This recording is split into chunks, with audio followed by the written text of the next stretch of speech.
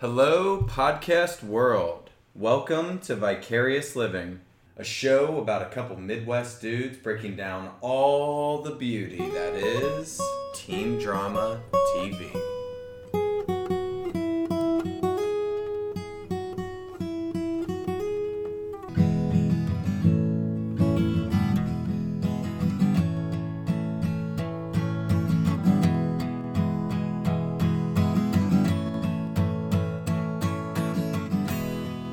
Welcome back to Vicarious Living. Pat and I are back here. Just ate a mystery airhead and I'm ready to go. Is that white? Is that white mystery? It's the white mystery, but it tasted like some kind of like a grape apple. I think they change it every time. Yeah. So we've done a lot of snacks. We got the sugar rush going, and we've just watched 2 episodes of the OC. So we are Jack City. We are jacked the fuck up. Understatement of the century. Kids, vicariousLivingPod@gmail.com. Get at us. Stories. We just want to hear your stories. Connect the fuck out of us. VicariousLivingPod@gmail.com.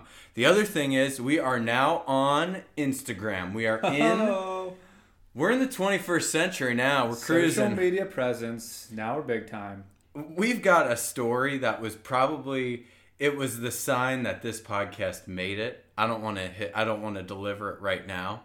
Yeah, it's a little teaser. It's a little teaser. Something pretty exciting is brewing on our Instagram. Yeah, easy for us to say. Let's just say this whole journey that we've been on is totally worth it. It happened right when we got on Instagram. And full disclosure, I've never even had Instagram before. You know this. You've been trying to talk me into it for the longest time. It's a great app. It is addicting, I will say. Yeah, you scroll through, look at all the pictures, friend people, they friend you. Yeah. I would say about a good half of our followers do seem to be like fake accounts. Mm-hmm. But I'm fine with that. Follower's a follower. I consider them fans. These guys are fans. I mean, we're only like 3 million followers away from just being too big for what I think my life is ready for. Well, that's when the haters come. So we don't need those haters. We're still in the nice period where the haters haven't arrived yet. But we have one key follower, and again, I'm just gonna let that sit for about 20 minutes, and then I'm gonna tell you who our key follower is because I got a way for it to come up organically. A little hint who it is. Yeah. They happen to be a character in the OC. They sure do. So let that simmer a little bit. They're on the main opening credits of season 1, not season 2. Okay, all right. Let's stop pussyfooting around. Okay. We got to get into 2 episodes, the final 2 episodes. So we're gonna do the last 2 episodes tonight on this podcast, and then next week we gave a teaser last week that Zerb was gonna come in and pick some nits on what we fucked up on. And that's not happening this week. It's now happening next week when we do our final OC. We're going to just wrap up everything next week. So this podcast tonight is on the final 2 episodes of the OC. Next week we'll have Zerb come in and we'll just give a final sort of crescendo. A send-off. Nice little... Yeah, just a send-off. Find out what we fucked up on. Hear from our number 1 fan. That sort of thing. Okay, so tonight... First episode 23, OC. That is spelled O.C. as in the ocean sea. C-E-A. So S-E-A? S-E-A. Yeah, I spelled it. Do you know how to spell C? Damn, My bad. I started a podcast with a moron. This could be dicey. I will say that is pretty clever on their part, that little play on words. Well, you know why they do it. It's because that's what their prom name is. Oh, so Marissa Cooper probably came up with that. Mm-hmm. Oh, it's kind of meta. I like it. So in this episode, they have their prom, and they always have to have a theme for their prom. So for this, they call it the OC-SEA, and then everyone there wears like mermaid... It's like mermaid themed and like ocean themed. It's so weird if our prom was named after our county. Yeah. Hamilton prom. It would just have to be on Hamilton the play. I guess so. Would be pretty cool, actually. Yeah, that would. Everybody come dressed in that kind of era garb. Yeah, and then maybe we would have like a cameo by Lin-Manuel, whatever his name Real quick, is. sidebar tip for the kids. If you are in high school, do that as your theme for prom. Done. Kids? Hamilton prom. Kids? Do that. It's a good theme. We gotta hit some of this stuff with Kirsten. She's been in a hospital. She just had a big accident. We covered that on the last episode. It was tough all the way around to watch. Flip phone incident. Technology's fucked her, and so now she's in the hospital. So Kirsten's in the hospital. I thought it was very sort of Josh Schwartz. He was fucking us again because Schwartzian. We had another Schwartz moment where the doctor came in, and so Kirsten, real quick, Kirsten's car flipped the fuck over, and it barrel rolled like 5 different times after getting jackknifed by a fucking trash. What are those called? Trash man. Trash truck. Yeah, trash truck. And it got flipped. I think it's a garbage truck. Garbage truck. Sounds better. Trash truck. The trash truck jackknifes her car. She barrel rolls like 17 times. Then the next episode, this OC episode begins, and she's just in the hospital with just a cut on her forehead. And a little concussion. A low concussion. But I was just sitting there thinking like, she didn't die? Or at least like fuck up her pelvis. Shout out Range Rover. I mean, those vehicles must be safe. We should check the safety ratings on those. Right. I should probably get a Range Rover, you know, just for the safety of it. Mm-hmm. Yeah, so anyways, the funniest thing about this scene is that one little Schwartz moment, the doctor comes in and he's like, "Sorry, had to cut your wedding ring off." Why? Did he have to do that? I don't know. If her injuries were so, if she only had a concussion and then a little head injury, I guess were her hands so swollen that I don't know. It was clear like there was no medical. I don't know anything about. There was no. We do know a little something about medicine, and what we do know about medicine is that there was no need to fucking cut her wedding ring off, other than it was just another Schwartzism. Okay. About showing that it was on the rocks. Their marriage was on the rocks. And that's science. Yeah. Okay. I'm fine with that. So what happens when the cop comes in? The cop is just like, "Listen, Sandy." Yeah. She blew a .08. Yeah. So a .08, that's it? Well, I thought it was just so weird that she blew exactly the legal limit. No more, no less.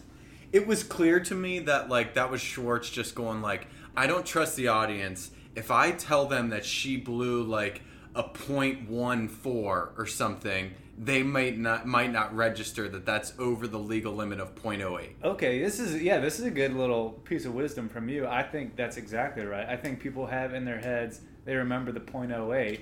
So when that's the line, they know she was drunk. They know like, oh, drunk, and they associate it. But that's not very drunk. For me, .08 is like 2 3/4 beers. You saying that's like amateur hour drunk driving?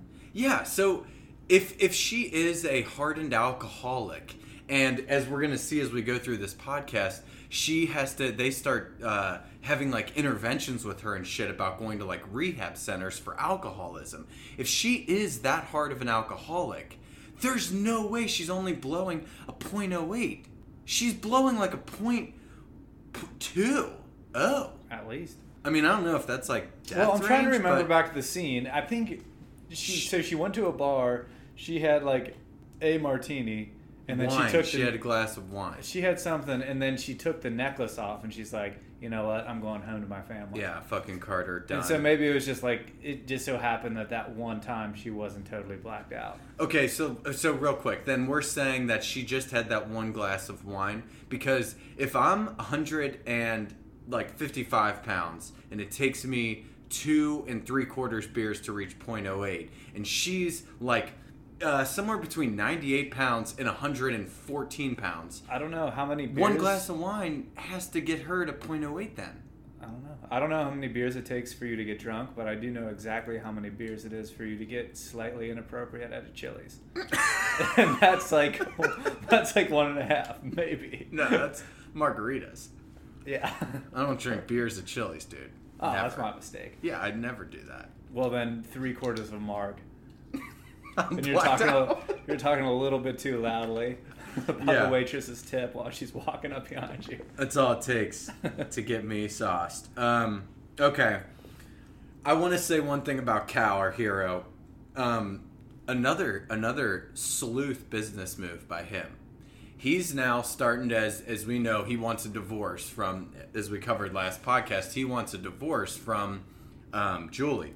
The prenup that they signed, she gets like $3 million if they've been married for a full year. If they haven't been married for a full year, then the prenup goes away and she gets nothing. So Cal's asking for a divorce when? 3 days before that happens. 11 months, 27 days is when he's filing for it. Maybe 4 days, depending on what month it is. So.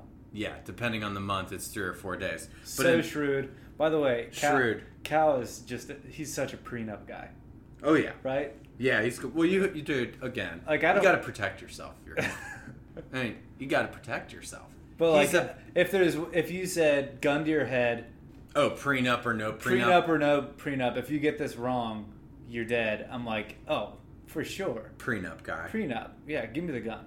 Yeah. He's a prenup guy. Yeah. Do you have a prenup? No. I don't even know how you go about that. I'm not rich. It always just seems like I don't have enough money to get a prenup.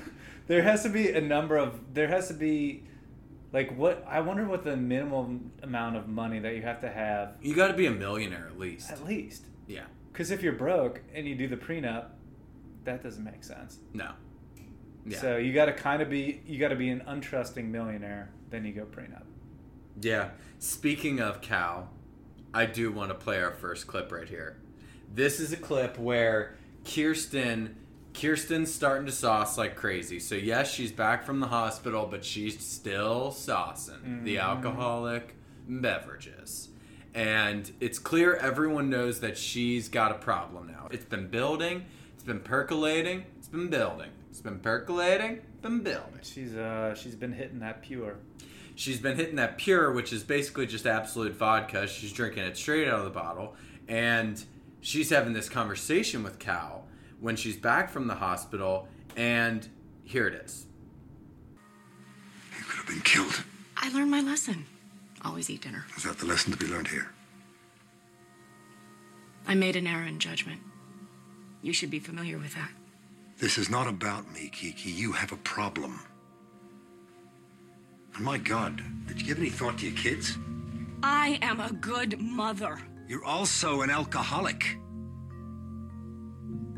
Your mother was one too. She did her best to hide it, but I always knew.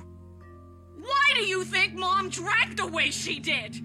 Why do you think Haley left the house at 17? If this family is screwed up, it's because of you. I gave you everything you ever wanted. I may like my Chardonnay, but I am not gonna die alone, and that's more than I can say for you.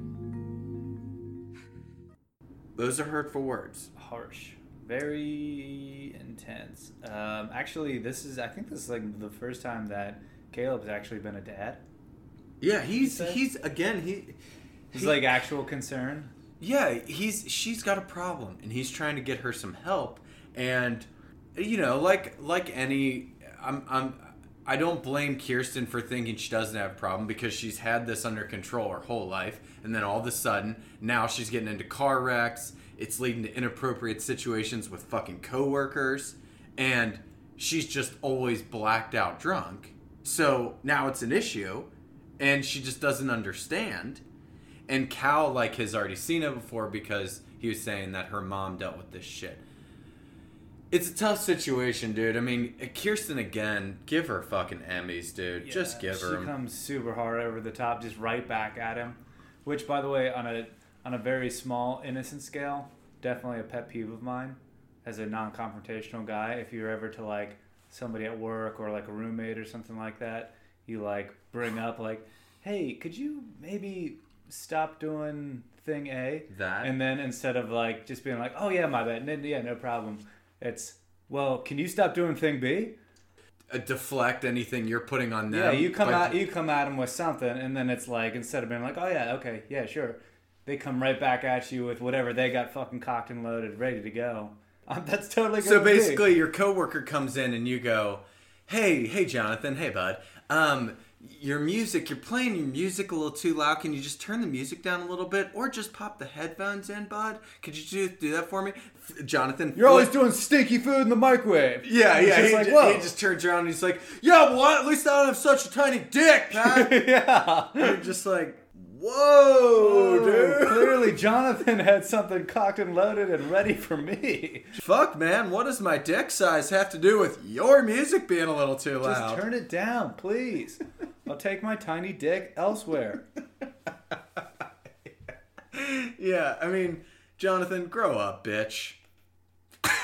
Fuck you, Jonathan. Fuck you, Jonathan. Okay, so there's also some stuff going on with Summer and Zach. Prom, as we said, the OC, prom.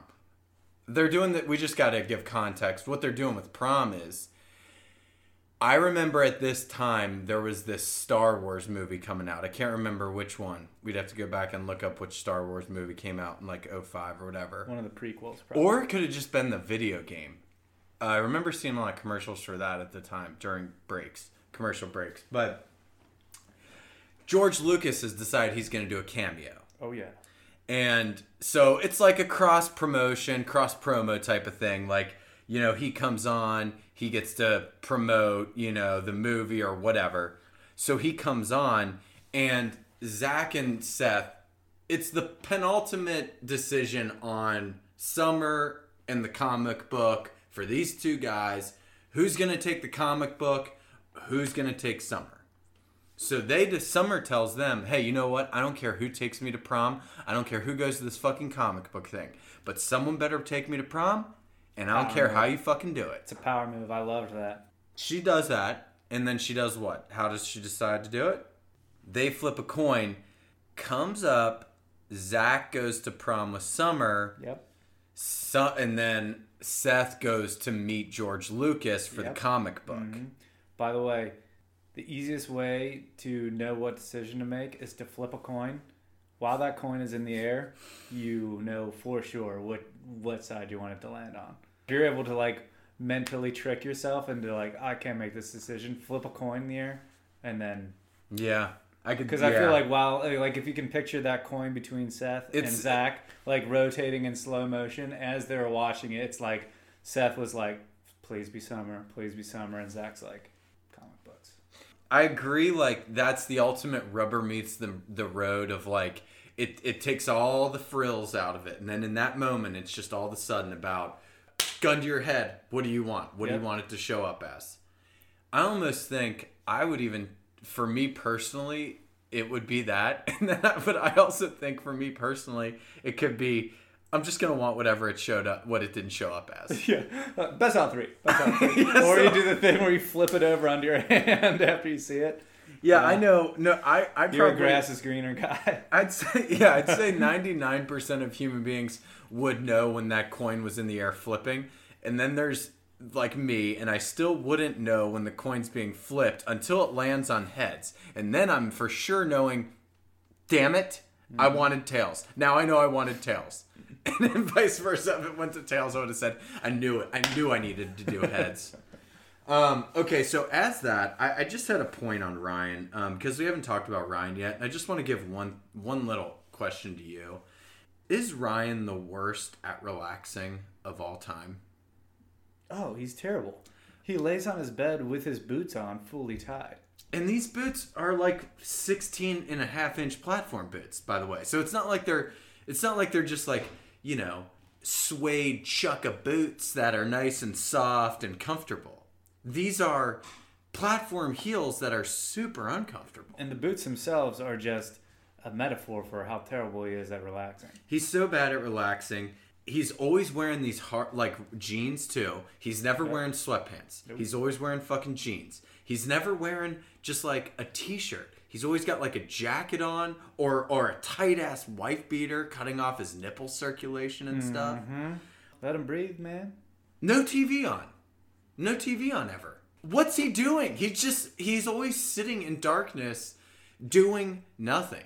It was the episode where he was grounded where we first started to see this. He sucks at being grounded. Yeah, we did say that. And so he sucks at being grounded, and he just sucks at relaxing. He just sucks at relaxing.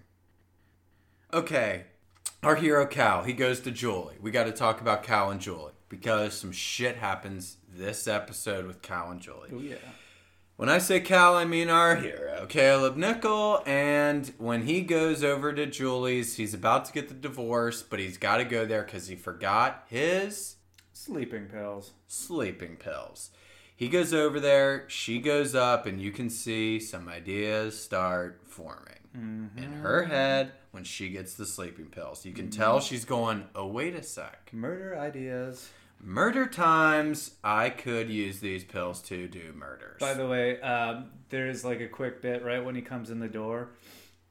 He like shows her up the stairs first, and you're like, oh yeah, Cal can't. Oh, yeah, yeah, that's the best. Cal doesn't go first. He always lets the other person go first. That's when we realized no one walks behind Caleb Nickel. Exactly. He's the king. He's the ultimate alpha.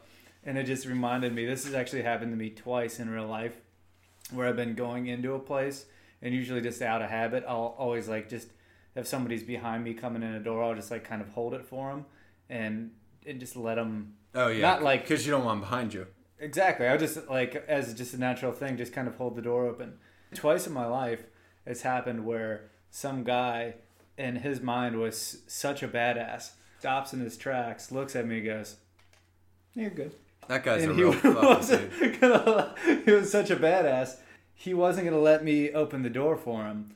So he's like, nope, you're good. And he had me leave hold of the door, walk out, and then he walked in on his own. Did you punch him in the dick? I just went on with my day, but I was like, oh, man. Yeah, hey, a tip for the kids. Kids, if someone's opening the door for you, just take the gesture. Just go in. Yeah, just walk in and say, thank you so much for holding the door, you good Samaritan. And then, kids, you just walk through the door. We don't need any heroes. How many times have we said this? No heroes. Especially in that situation, like, no heroes needed. That guy is a fucking serial killer. I know, it was the weirdest thing. It was very much like, no, I'm good. I don't need a door hold open for me. I've got it. You come out. You come out. You come out now. He alpha mailed you with the door. It's so fucking weird. Let's talk wardrobe for a sec. Okay. Two things. One, Sandy's shirt. I'd be remiss I thought if you I were going didn't. to talk about this. No, we'll get to that. Kids, check us out on our Instagram when we post this episode, what Pat's wearing on his wrist. That's what he's pointing to right now. And it reminds me a lot of Ryan Atwood's wrist guard. Yeah, you're going to have to check the Instagram page to see that. Check us out on Instagram, Vicarious Living Podcast. I want to talk wardrobe. Sandy is wearing this fucking shirt that Sandy's what? 5'5.5", you think? 5'6.5", somewhere in that ballpark range. Yep. He's wearing a button-down shirt that is somewhere between double XL and quadruple XL. It would fit The Rock. It would fit The Rock, who's 6'4" and 250 solid granite. Yeah. And so Sandy's wearing this shirt, and I don't know if this was the style in 2005. Because I know in 04, 05 it was baggy jeans and stuff, but was it on button-down shirts? Was it wearing button-downs? Like white collar white dudes wearing button-downs that are so big that when they're untucked, they essentially go down to your fucking kneecaps? Another guy's bad at relaxing. That's Sandy, hanging out in movie watching mode, just wearing that weird. Yeah, he huge wore that shirt to watch a movie on like Friday night, just in with the wife, like with the watch on. with his watch on, with his jeans on. Sandy Chill fucking out, sucks, Sandy. dude. Jesus. Another wardrobe watch here. Cal walked into that date night where he got the sleeping pills with Julie, and then he goes for a swim with her. He walked in, and he was just wearing a sweater vest and khaki pants, Dockers, It's a pool party. What else are you going to wear? and loafers with tassels on them. And, God, I mean, what a power outfit. Caleb's the best. He's just walking in like my fucking grandpa used to come into family functions, and no one questioned it. You know? He just walks in, you're like, God damn. Harry, you mean business. If he were to jump in the pool, he wouldn't get wet. The water would have gotten Cal. What? What does that mean? What is that? What was that? That's a Chuck Norris joke. You The remember wa- when that was big? Yeah. Oh, Chuck Norris. We should do that. We should make Caleb Nickel. We should. That would be sweet. Turn Caleb Nickel into Chuck Norris with all those jokes. But yeah, so you're saying the water, he doesn't. Chuck Norris doesn't get wet. The water gets Chuck Norris.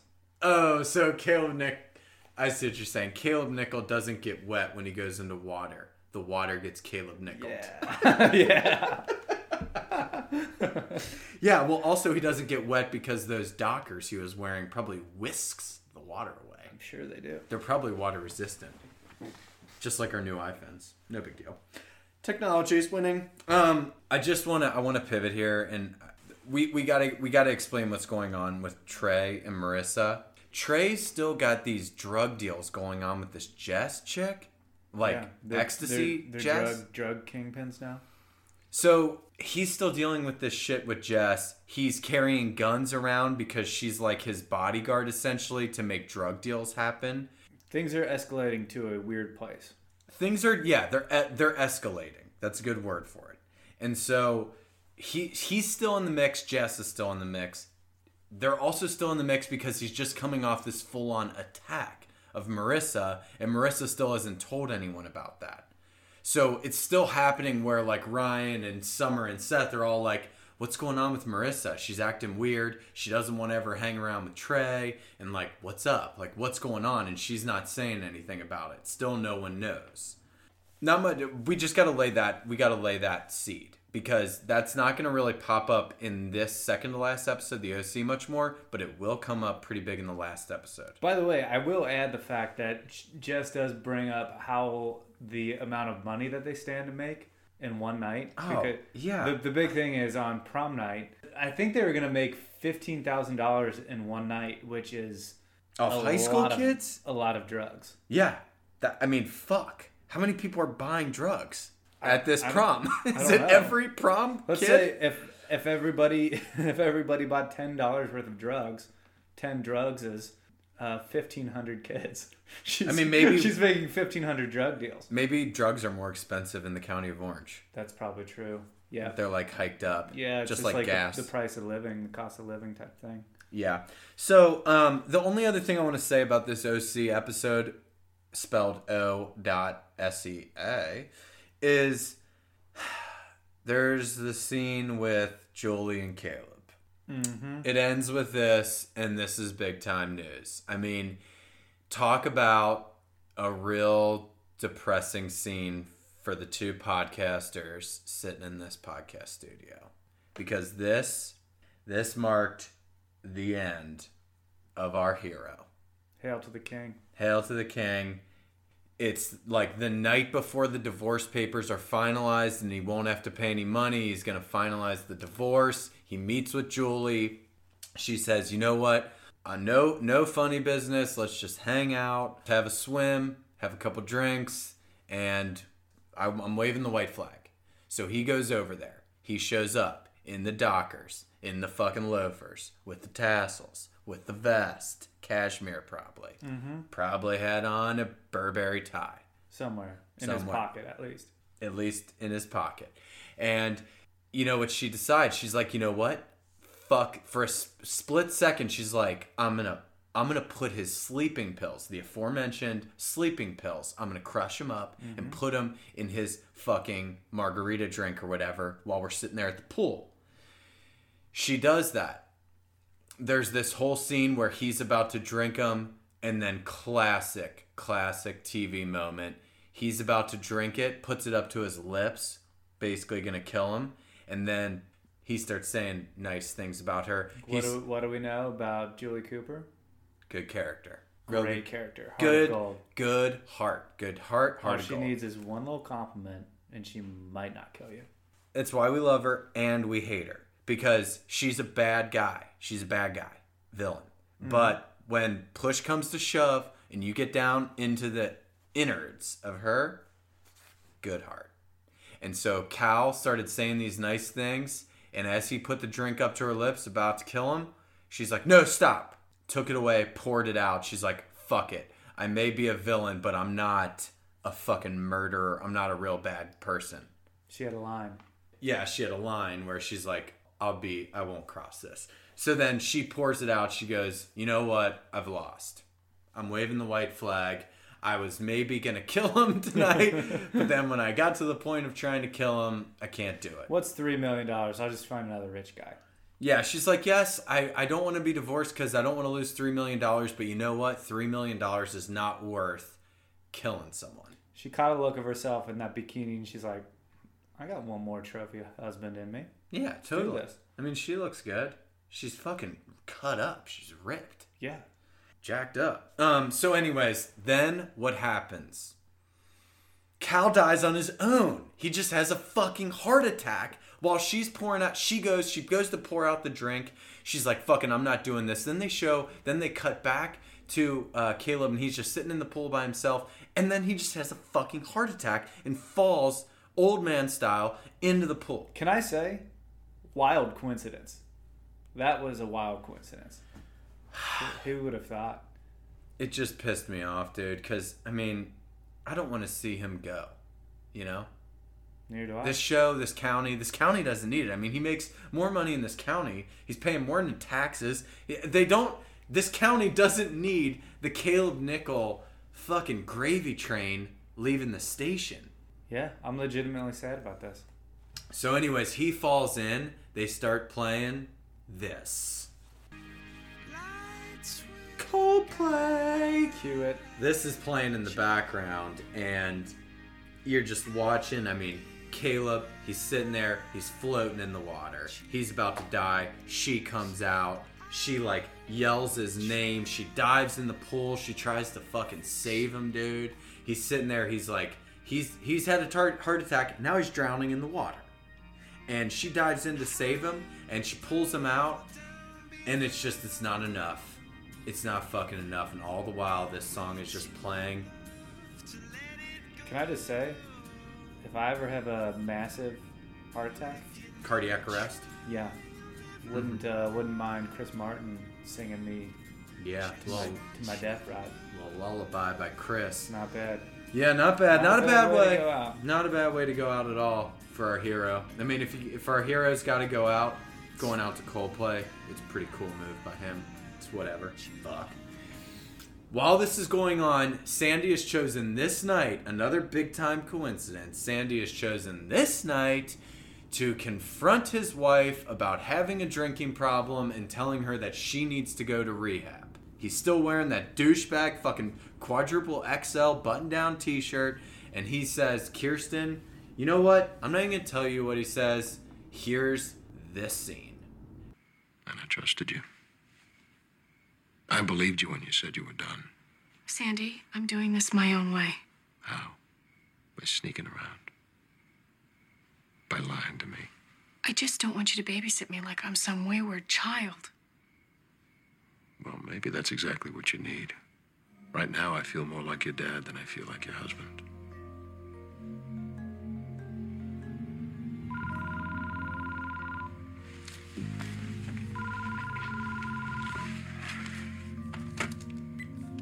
Hello. What? Julie? Huh? Wait, calm down. Well, say that again? Oh, my God. I understand. Of course.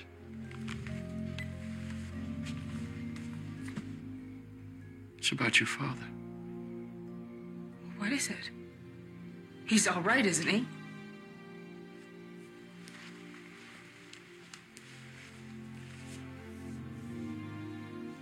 He's dead.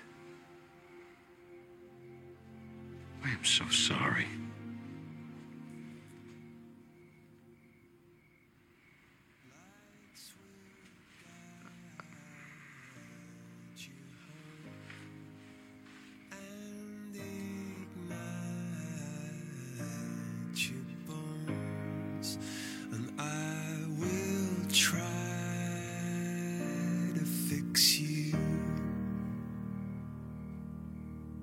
Oh, what great timing for the Sandy Sandman. has to make a pretty quick 180-degree pivot right here. This is tough because, by the way, I should mention, when Kirsten finds out the news that her dad died, it's also like, I swear, I feel like this happens so much when you find out someone like dies. So many times that person's like, the last thing I said to that person was the most fucked up thing in the world. Yeah, that probably makes it harder. Like, I feel like it happens so many times where you feel like, God, I didn't even say something like I love you to that person before they passed away. Like, Kirsten, if you remember, she said to him, like, you're gonna die alone was the last thing she fucking said to him. Harsh. And then he died. Let's make sure before I walk out this door tonight, we say something nice to each other, just in case. I love you. Yeah, we say that. Yeah. But the most heartbreaking part about this scene for me was after he drops that bomb on her, like, instead of, like, just hugging him or, like, just getting some comfort from him, which you would naturally do. Like, you just heard that your parent died, like, you just want to hug your husband or wife and just make some semblance of comfort. She just turns and walks out of the room. I know. Like, with Grabs a bottle. Grabs a bottle and just walks out of the room without even looking at him. And it's just like, oh, that is dark. Because it was like one of those things. They're so disconnected. Yeah. That she just doesn't even give a shit about, like, she's just like, nope. I don't need you, Sandy. I just need this bottle of pure. Yeah, because he just confronted her about her drinking problem, and she was like, no, I don't think so, or whatever. And then she got the call, and now it was just like, you know what? Fuck your speech you just gave me. Clearly now you're not going to say shit about me grabbing this pure bottle and going to having a little drinky poo. Yep. Going to Drinky Poo Island. Getting pure. Getting pured. So, it's tough. And, you know, it reminded me of one of my favorite movies, real underrated flick. Mm-hmm. Little George Clooney movie called The Descendants. I've never seen it. Probably a lot of our listeners. I do remember when it got a lot of buzz. Oscar. And then I just didn't see it. It got a lot of Oscar. It was one of those movies that it came out like around 2009, I think. I want to lock in either 08 or 09, but I'm pretty sure it's 2008 now that I think about it. All right. Listeners, look that up. If BD's wrong, send us an email Fuck me up. VicariousPod. Nope. Send us an email. Why don't you know our email? Because You set it up. I freeze up in the moment and I totally forget what Our it is. email VicariousLivingPod@gmail.com. Correct. Tell us if Brian's wrong. You know where you can also get to that? Go to our Vicarious Living podcast Instagram page. And slide into those DMs. Or we're now a business profile. You can just click on the email button. It'll go right to our email. Nice. Yep. Should we do a LinkedIn? Nope. Well, I mean, if we have to hire a new intern, once you and the intern Whitney get married, Yeah, that's then true. we might have to put a job posting up on LinkedIn. You know, because I don't know how that works if you're married, if you can employ that person. Probably with taxes and all that's probably complicated. It's so. tax stuff. Yeah. So, anyways, it reminded me of The Descendants because that movie is it's underrated as fuck, and it did get some Oscar buzz, but not enough of the mass public has seen it. And I bet none of the kids have seen it. So kids, go watch it. But it's so good because it's all about this complex issue of George Clooney's wife is in a coma and she's dying. And it's all about once she's in it, you know, when your wife's in a coma, the whole thing is like the husband is super grieving and he's like sad and he's only thinking about all the good times that he's had with his wife over all the years. In this movie, though, once she goes into a coma, he starts finding out that unbeknownst to him, she's been cheating on him with like another guy for like the past couple years. So it's like all these navigating complex emotions of like, what do you do when like your wife of over 20 years, you have kids together and all this shit, and you want to go through the normal grieving process of she's dying, she's in a coma, be by her side and all this shit. Pull the plug. And then you find out she's been doing all this garbage behind your fucking back, like sucking dicks. Just yank that plug out. It's tough. So it's a really complex. I was thinking that when I was watching this of like, Sandy's so pissed at his fucking wife because she's like been fucking around with this other guy and she's like been becoming a hardcore alcoholic and wants to send her to rehab, and then all of a sudden all that stops on a dime because she finds out her dad just died. and he's got to pull 180 emotionally, and it's just like, fuck. And you know what? He does it. And that's why I still got a soft spot for Sandy. Yeah. You may think he's... He does. No, he does. He does. He did. He stopped and he didn't... You could tell, like, in that moment, it was like all the shit stopped because at the end of the day, that's his fucking wife. And, like, that when trumped... push comes to when push comes to shove, he always steps up. He always steps up. He might be a goofy fuck. Yeah. He might... But he's our goofy fuck. Yep. He is. He's a good guy. I mean, he might have been letting us down with his lawyering talents. And you come down on him for being kind of immature. Well, I just don't like his parenting tactics. They're weak as fuck. I don't think they work in reality. Cool dad. I think in real life, Seth grows up as a heroin addict and just fucking, homeless on the streets with Sandy's parenting tactics. You're probably right. That said, he does deliver, in that moment, he does pull 180, push comes to shove, and he's like, you know what, no matter how mad I am at my wife, nothing is going to trump the grief that I know that I have for her now going through this shit, and compassion and empathy. He's wise. So let's just dovetail this into this last fucking episode, and there's not, the bulk of this podcast is covered in that second to last one because there's just so much juice. There are some things in this final episode though that we got to cover, especially what I would say is the most infamous scene of all time, and that's the final scene of season 2 of the OC. What'd you say? What did you say? Just say. What did you say? What did I say? What did I say? Oh, we'll just have to wait. We'll have to wait. But you know what? I want to revisit what we had already laid a little seed of, and that is one guy coming back into the picture at the beginning of the dearly beloved episode 24, final episode of OC season 2, and who's back? Jimmy Cooper's back in the picture. And why is that important for this fucking podcast? Because he's a friend of the pod. He is now a friend of the pod. One, Tate Donovan, James, Jimmy, the Snake Donovan Cooper is a friend of the pod. He has officially liked our podcast on Instagram. Hey, Tate. Tate, what's up? I can't wait till we get Tate on this podcast as a fucking guest. It's going to be... I mean, let's not get ahead of ourselves. I won't get ahead of ourselves, but... That would be probably the best thing that's ever happened to me in my life. So Easily. I don't want to jinx it by putting our chair... Or I don't want to put the cart before the horse. I don't want to count our chickens. Yeah, I don't want to put our Tate in a basket before the horse comes in, Look, that would be the greatest moment of our lives, and fuck. I just can't... I'm so excited thinking about it. We were talking about when this happened. We were talking about that this entire podcast has now been completely fucking worth it. Yeah. Because Tate Donovan liked us on Instagram. I mean... Tate, after you listen to this, listen to the whole thing through, and then hit us up at VicariousLivingPod. DM us, Tate. At gmail.com. Or just DM us, because you're already friends with us on Instagram. Slide into our DMs. So slide on in. Slide on in, We'll Tate. set it all up. We'll figure out the Skype. We'll get you on. It'll be awesome. Tate, I know we've been shitting on you a little bit, but... And by say a little bit, it's been a lot, but that's just because of our love of the show, Tate. Don't you dare for a second think that we are not the biggest Tate Donovan fans.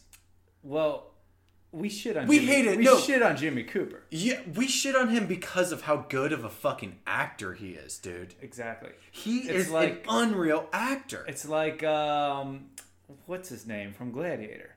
Oh. The bad guy. Fucking Joaquin Phoenix? Joaquin Phoenix. You know Joaquin Phoenix is an unreal actor because of how much you hate his character in Gladiator. And we've already talked about Tate Donovan having a similar haircut to the guys in Gladiator, so that just makes sense. By the way, checked out some of Tate Donovan's pictures on his Instagram after he liked one of our pictures. Yeah. He's got sweet hair now. So come on the podcast. Totally hot guy. I mean, this guy is hot as fuck. Career-wise and looks-wise. He fixed the hair. Anyways, that's him just being an actor again. That's not him in real life. That's not Tate. That's Jimmy Cooper having that weird lame-ass haircut in season 1. You know? Because he was stealing all the county's money, dude. He had to have a lame-ass haircut. In real life, Tate Donovan's killing it with the hair and probably the ladies. Good and point. fucking everything. So, we love Tate Donovan. He's now back. Jimmy Cooper is fucking back. But here's a clip. Dad. Hey, kiddo.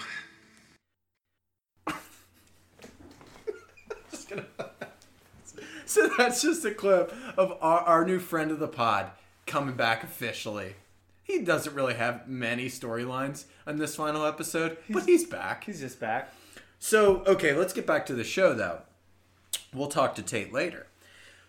Jess and Trey, as we said, they're starting to do this drug plotting. They're setting up a drug deal with the Asians. Mm-hmm. We say that because everyone in the drug deal that they set up with to do the deal at the bait shop are Asian guys wearing do-rags. They somehow found this like Asian street gang to do a drug deal with wearing do-rags in Los Angeles. Why are they wearing do-rags? I don't know. Have you ever seen an Asian wearing a do-rag? No. It was pretty wild to see. Yeah, I don't even think that makes sense. I No. think It does sense. But maybe in California, yeah. hardened drug criminals are Asians with do-rags. Yeah, maybe so. I don't know. Here's the deal. Schwartz is trying to diversify the cast. He's trying to diversify. He has no Asian people in this cast. So he's like, all right, well, it's season 2 and we've yet to have any Asian people. This would have been a great opportunity for them to bring in their first black actor. Yeah. But they didn't. They wait until... They passed on that. They wait on that until season 4 when they bring Chris Brown in. Oh, I didn't even realize Chris Brown was in this. This is back when he was still hot career-wise. It's like 06 when season 4 was happening. And they brought him in to date Marissa's younger sister, Caitlin. Really? It was pretty funny because Chris Brown was clearly like a really cool fucking like, you know, very good looking, very like he could dance. And shit, yeah. And he's like ripped. And it's funny because they have him come in season 4 as like a band geek. He's like in the high school band playing like the drums. And playing off type. Love it. Yeah, That's miscast. Season 4 sucks. Just want to say that. Okay, let's get down to it. Kirsten's let the wheels come off. I mean, they're fully off now. Now that she found out her dad died, they're having a wake for him, and she is in a dark place. So they're at the wake. It's at their house. It's not like at a funeral home. They're at a wake. Yeah, they're her dad. A classic Cohen house party. House party wake, and people have all congregated at their house where they have it catered and alcohol and all this stuff to pay their respects. In theory, she's hosting this wake. Yeah. She's shirking her hosting duties, and she is going into the fridge, pulling out an entire bottle of Pure, and just pouring herself a wine glass full of straight vodka. Stumbling around, chugging it out. And she's walking around the party with just the Pure in her hand. She doesn't even have it in a glass. Yeah, even like Summer comes up and like awkwardly offers her some food from the buffet to fill up her stomach a little bit. It's getting dark. It's starting to get into that fine line of like, yes, you understand this person's parents died, so you would, there's no way to predict how anyone would react, and you don't want to go up to that person and say like, hey, the way you're handling this is inappropriate. Because everyone reacts in their own way. Yeah, so everyone's walking on eggshells. Nobody wants to say anything. Exactly. So they're like, how can you go up to the person who's getting blacked out when their dad just died and tell them to fucking, hold back on the booze? You don't. You just let it rip. But at a certain point, if you're stumbling around and stuff, then it's like someone's got to step in and just be like... So anyways, that does happen. Sandy does it, and I'm going to play another clip. Here it is. Oh, for God's sake, Kirsten, at least use a glass. Oh, for God's sake, Sandy, just leave me alone. It's been a long day, and I bet you could probably use a little sleep. I feel okay. Come on, let's just go to bed. Get your hands off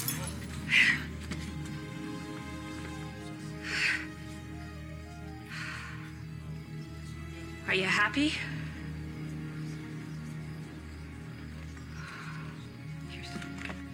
I'm okay. Jimmy, I'm okay.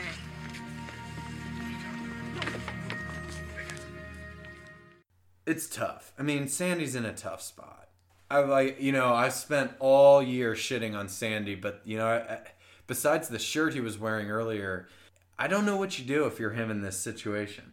Got to stage an intervention. That's what he does. That's what he does. So after that, they decide, all right, we're going to stage an intervention.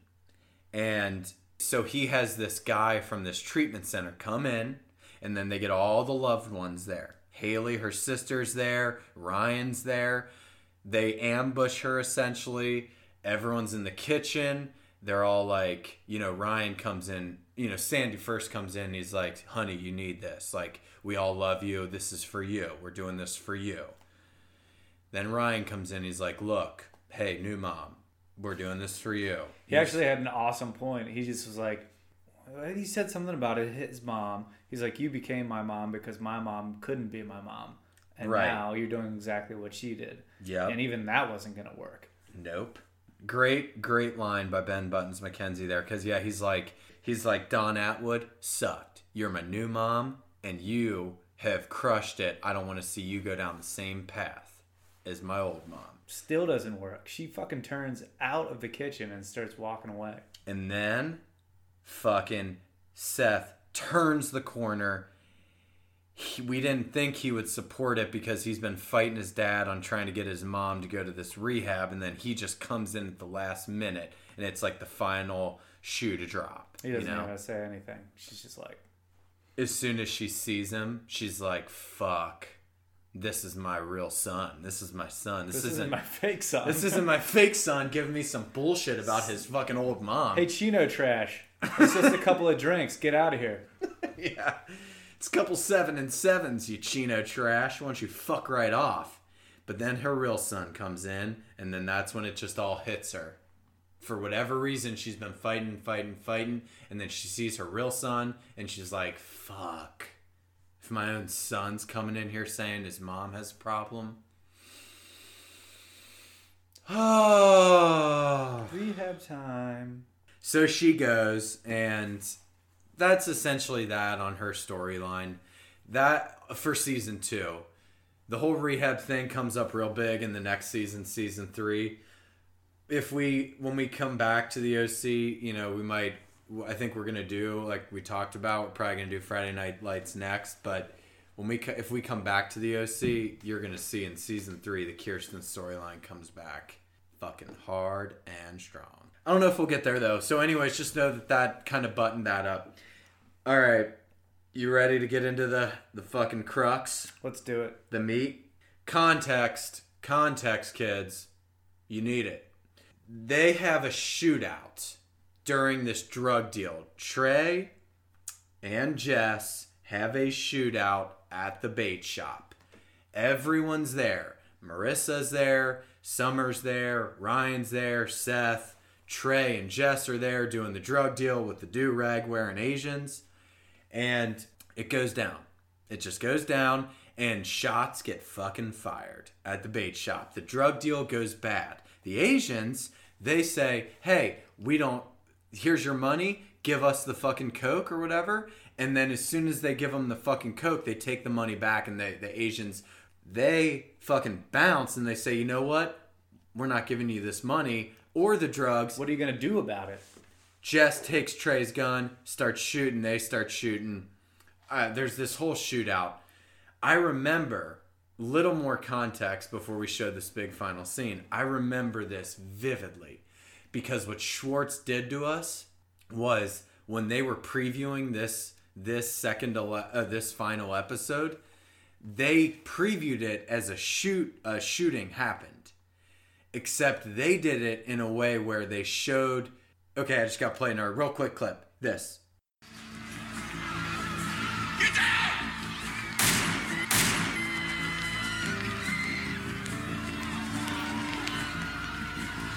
Everybody okay? Marissa? Oh my gosh.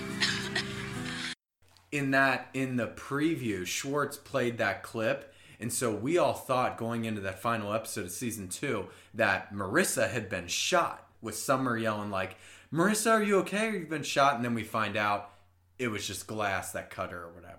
So that we all thought there was going to be a shootout, and there was a shootout in that final episode, but it wasn't that. 2 shootouts, 1 episode. So, By the way, the fact that Jess wasn't in jail after that is outrageous. yeah. Full on nightclub shooting, and she's just free. Yeah. I mean, what's up? Like, where are the fucking... There's a SWAT team at her door in real life. Where's the local fucking County of Orange PD? I mean, what's the fucking up? I don't know. Showing up at Jess's drawer, there's a million witnesses. Sandy probably paid him off. There's a million witnesses to see who fucking shot. It was this high school girl who's shooting guns. Fuck. So, all right. Now we've been waiting. Here's the thing. This final scene and episode has got to be one of the most famous fucking scenes in television history. So famous that it was also parodied on Saturday Night Live with Shia LaBeouf. It's impossible to watch that video and not start silent laughing. It was so famous. It was such a famous fucking scene that Shia LaBeouf and the entire cast of Saturday Night Live did that whole... They reenacted it and they made it a parody, and it's you can find it on YouTube. It's hilarious, but it's such a we were talking about when we were watching this. We were like, is there a song that's tied to a TV show scene harder than this song is tied to this final scene of season 2? Not that I can think of. And the only one that comes close, at least in my mind, in my limited mind, is Hallelujah, Seth sailing away on the boat. From the same same show. So I mean, even if you took it to movies, you have famous ones like Jaws, where it's like dun dun dun dun. I'd say this is more famous than that. Oh yeah, so probably. Yeah. You always had these famous like songs tied to scenes in movies or TV shows, but for me, this tops the list. Yeah, I mean, you got things like the Top Gun song. Oh, the sex scene? Yeah. I mean, I thought of this. You thought the Danger Zone. The Danger Zone. No, I was thinking of the Shadow. Oh, I know I the was thinking sex of the scene. Shadow sex scene where it's take my breath away. Oh, yeah. Dun, dun. Little Butte, yeah. And then it's the song's still playing after they've just had. He rides that away sex. on a He's on motorcycle. the motorcycle. Song's still playing. Yeah. Cruise on that motorcycle. What a sensual sex scene that was. God damn. Like fucking little blue hue to the lighting on that sex scene. Very sensual. Kids, if you haven't seen Top Gun, you should watch it. It's a great film. Kids, you gotta see Top Gun, and you gotta see it for the sex scene. Not Kids. the fighter pilot stuff, kids. You Kids, need to see it for the sex. If you're curious about what sex is, watch the film Top Gun with Tom Cruise, Val Kilmer, Val Kilmer, Kelly Top LeBlanc. Gun. Is that her name? Kelly, shit, I don't know what her name is. Kelly something. The girl from Top Gun. Yeah. All right, we've built it up enough. Here it is. Here is the final fucking scene. Oh my god, stop it, you're killing it! Take it off of him, please! Please stop it! You're killing him! Stop it! You're gonna kill him! Trey having that cut sleeve shirt off in the scene before this was in the first What you say? That you only meant well, 'cause you did. What you say? Fuck, I got shot. That it's all for the best. That's right in his heart, too. I don't know how he doesn't die. Yeah, that's on the other side. You decided this. What you say? Now I can only think of the Yeah. Because that's why it's so iconic, because that's slow motion. You care if you don't care. He's trying to fucking just straight up kill his brother. Dick. Shit, someone got murdered. You care a bit. You care a bit. Damn. Ooh, boy. Sure did. All right, babe. Are you gonna be walking around or what's up? We need you silent. Taking my cheese stick and I'm going upstairs. That is the definition of intensity.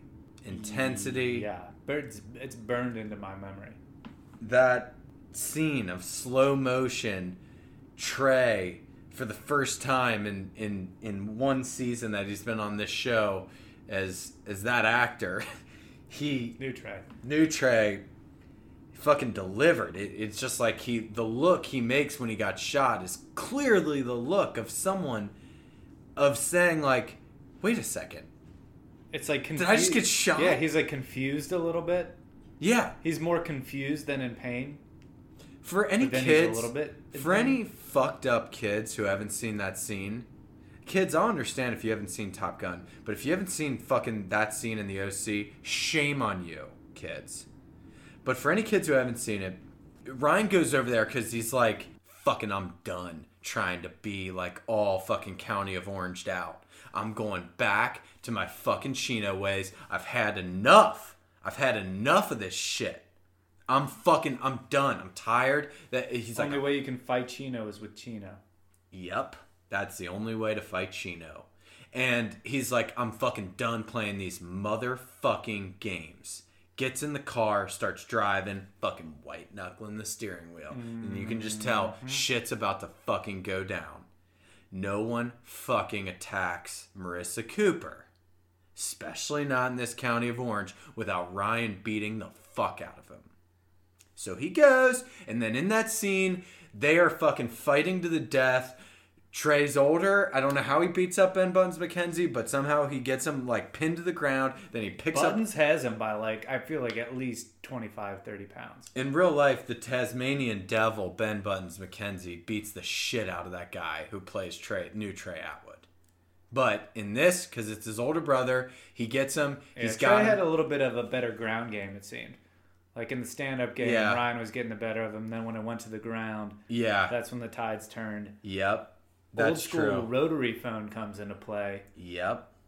Trey picks it up. He fucking holds it like he's holding Ryan's neck and then his hair, and he's holding his head in place. Then he's holding the fucking phone in his other arm, rotary phone, and he's about to just fucking kill him essentially. And he's holding it up. Marissa comes in at that moment, and then she's like, "Fuck, what do I do? I can't stop this." Like these two guys are fucking crazed. Picks up Trey's gun that fell. Ooh, what you say? What you said him. Right In the into back. right into his back. Probably, and I think this is why the SNL thing nailed it. You get like 10 reaction shots within the same like little Ooh, what you say? ooh what you say situation. It's Yeah. like Marissa shoots him. What you say? Reaction shots on Marissa's face, like, oh my god, I just shot him.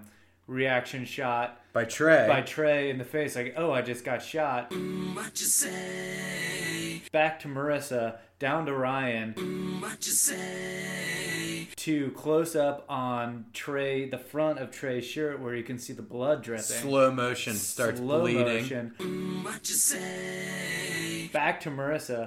What you say? Back to Trey as he turns around What you say? Yep. and he's like drooling and like all like bloody and stuff from the fight, and just we were saying like he was confused.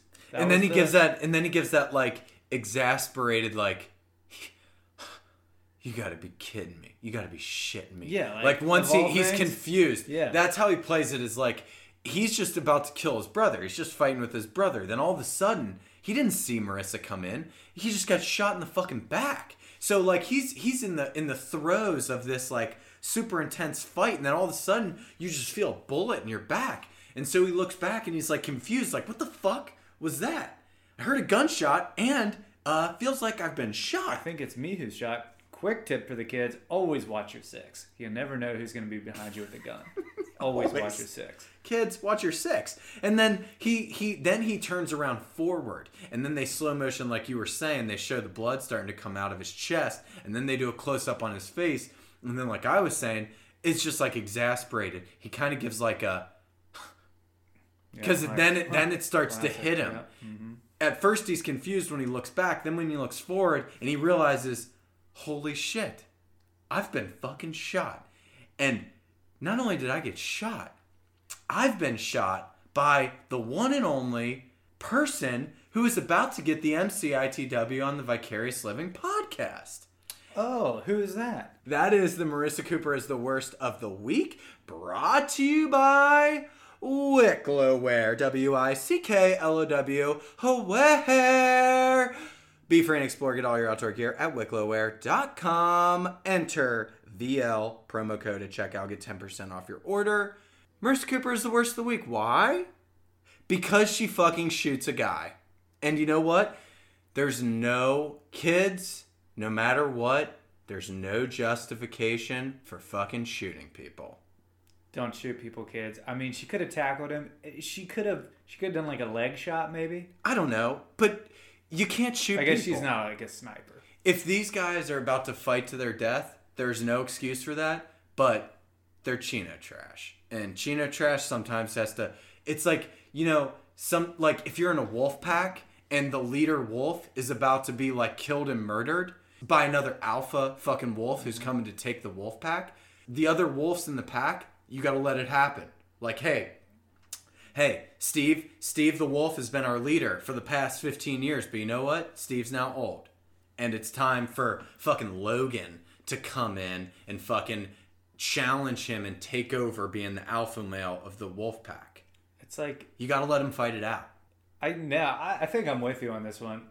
Marissa just needs to do less. Just do less, Marissa. You can't just don't be so involved to the point where you got a gun and you're shooting people. Let's let them fight it out. Sometimes brothers need to fight to the death, Marissa. It's not your place to come in and fucking take one of them out.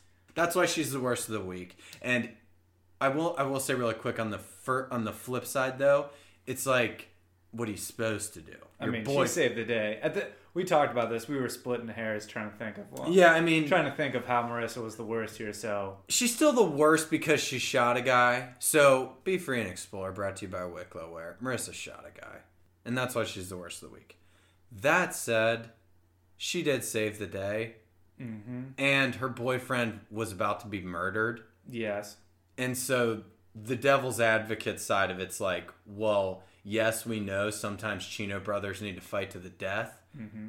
But if one of those Chino brothers is your fucking boyfriend and he's about to die, it was definitely a damned if you do, damned if you don't situation.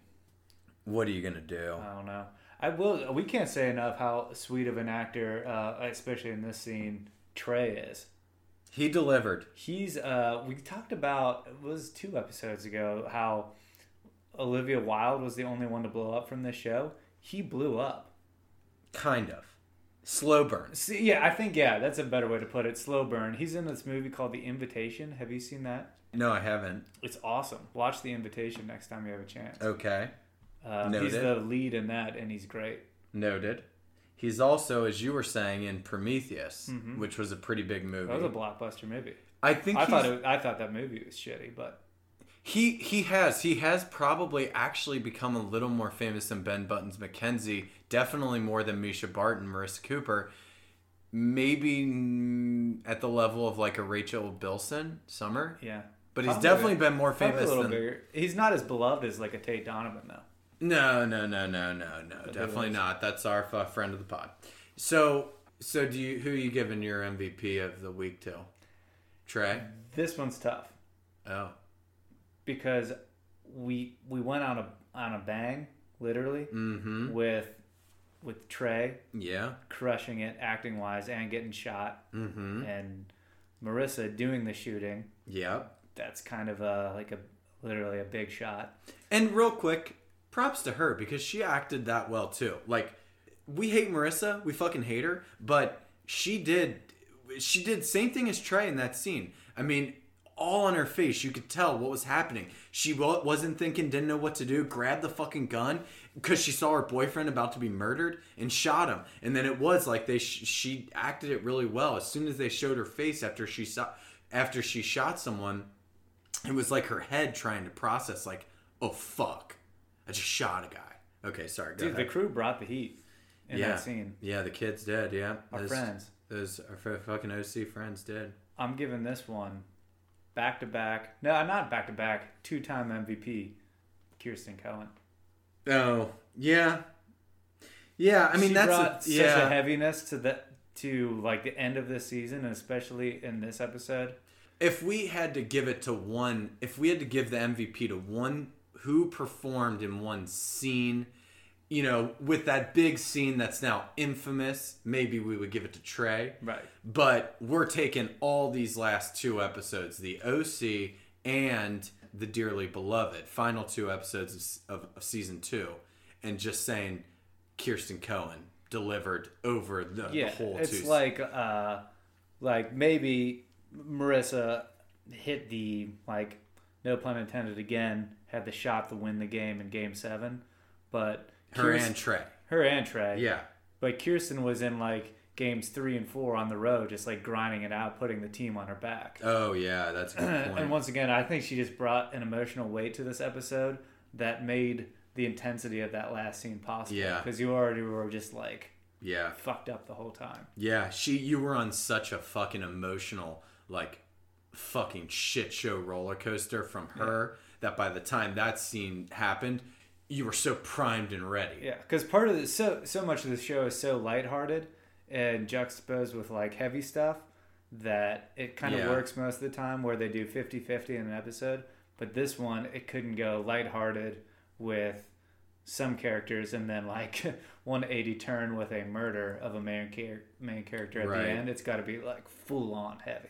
I do like that analogy too. I think of, like, Kevin Durant won the Finals MVP last year, but in that final game, Steph Curry went the fuck off. He had, like, 40 points, or I don't remember what it was, but it was at home in the clinching game, and like you said, he had, like, crowd was getting into it. They were about to win the championship. He was, like, putting up a shit ton of points in that last game or whatever, but they don't fucking get there unless they go on the road into Cleveland against LeBron James, and Kevin Durant isn't fucking single-handedly, when everyone else's dicks are between their legs, tails are between their legs, whatever. They're both between their legs. Dicks and tails between Kevin Durant's the one stepping up, fucking, like, getting them to that point to where Steph Curry could fucking end it in the final game, where it's a little easier at home, I feel like. It's all about value, kids.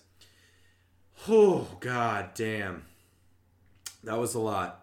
Damn, that season 2 ending was just, what a fucking shit show. In our pants. In a good way. Okay. Wow. Next week, we're going to just, it's going to take us a week to just come down off of that. And so what we're going to do is we're going to have, like we said, we're going to have Zerb come in, and we're going to have, like, a deflation sort of episode. Wind down. We're going to kick it. We're going to kick it and wind down. We're going to have our number 1 fucking fan come in here. And he's listened to all the episodes. He's listened, you know, taking notes vigorously. Yes. And so he's going to come in, give his 2 cents on It's not out of the realm of possibility to say that he probably listens to it and talks out loud to himself. Yeah. As if he was in the room. Like, he probably pauses it and wishes he was here to, like, interject on the spot. So we'll just let him have all those moments to come on, and we'll get caught up with him. So until then, kids, hope you enjoyed season 2 of the OC. Have a good night, and as always, kids, do less. Do way less.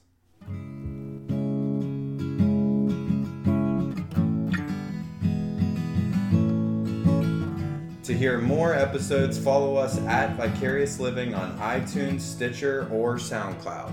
You know you found us when you see a picture of Pat and I sitting on a couple rocks overlooking the vast landscape that is Laguna Beach. Steven's there. He's just not pictured. Steven and Elsie, both there. Just not pictured.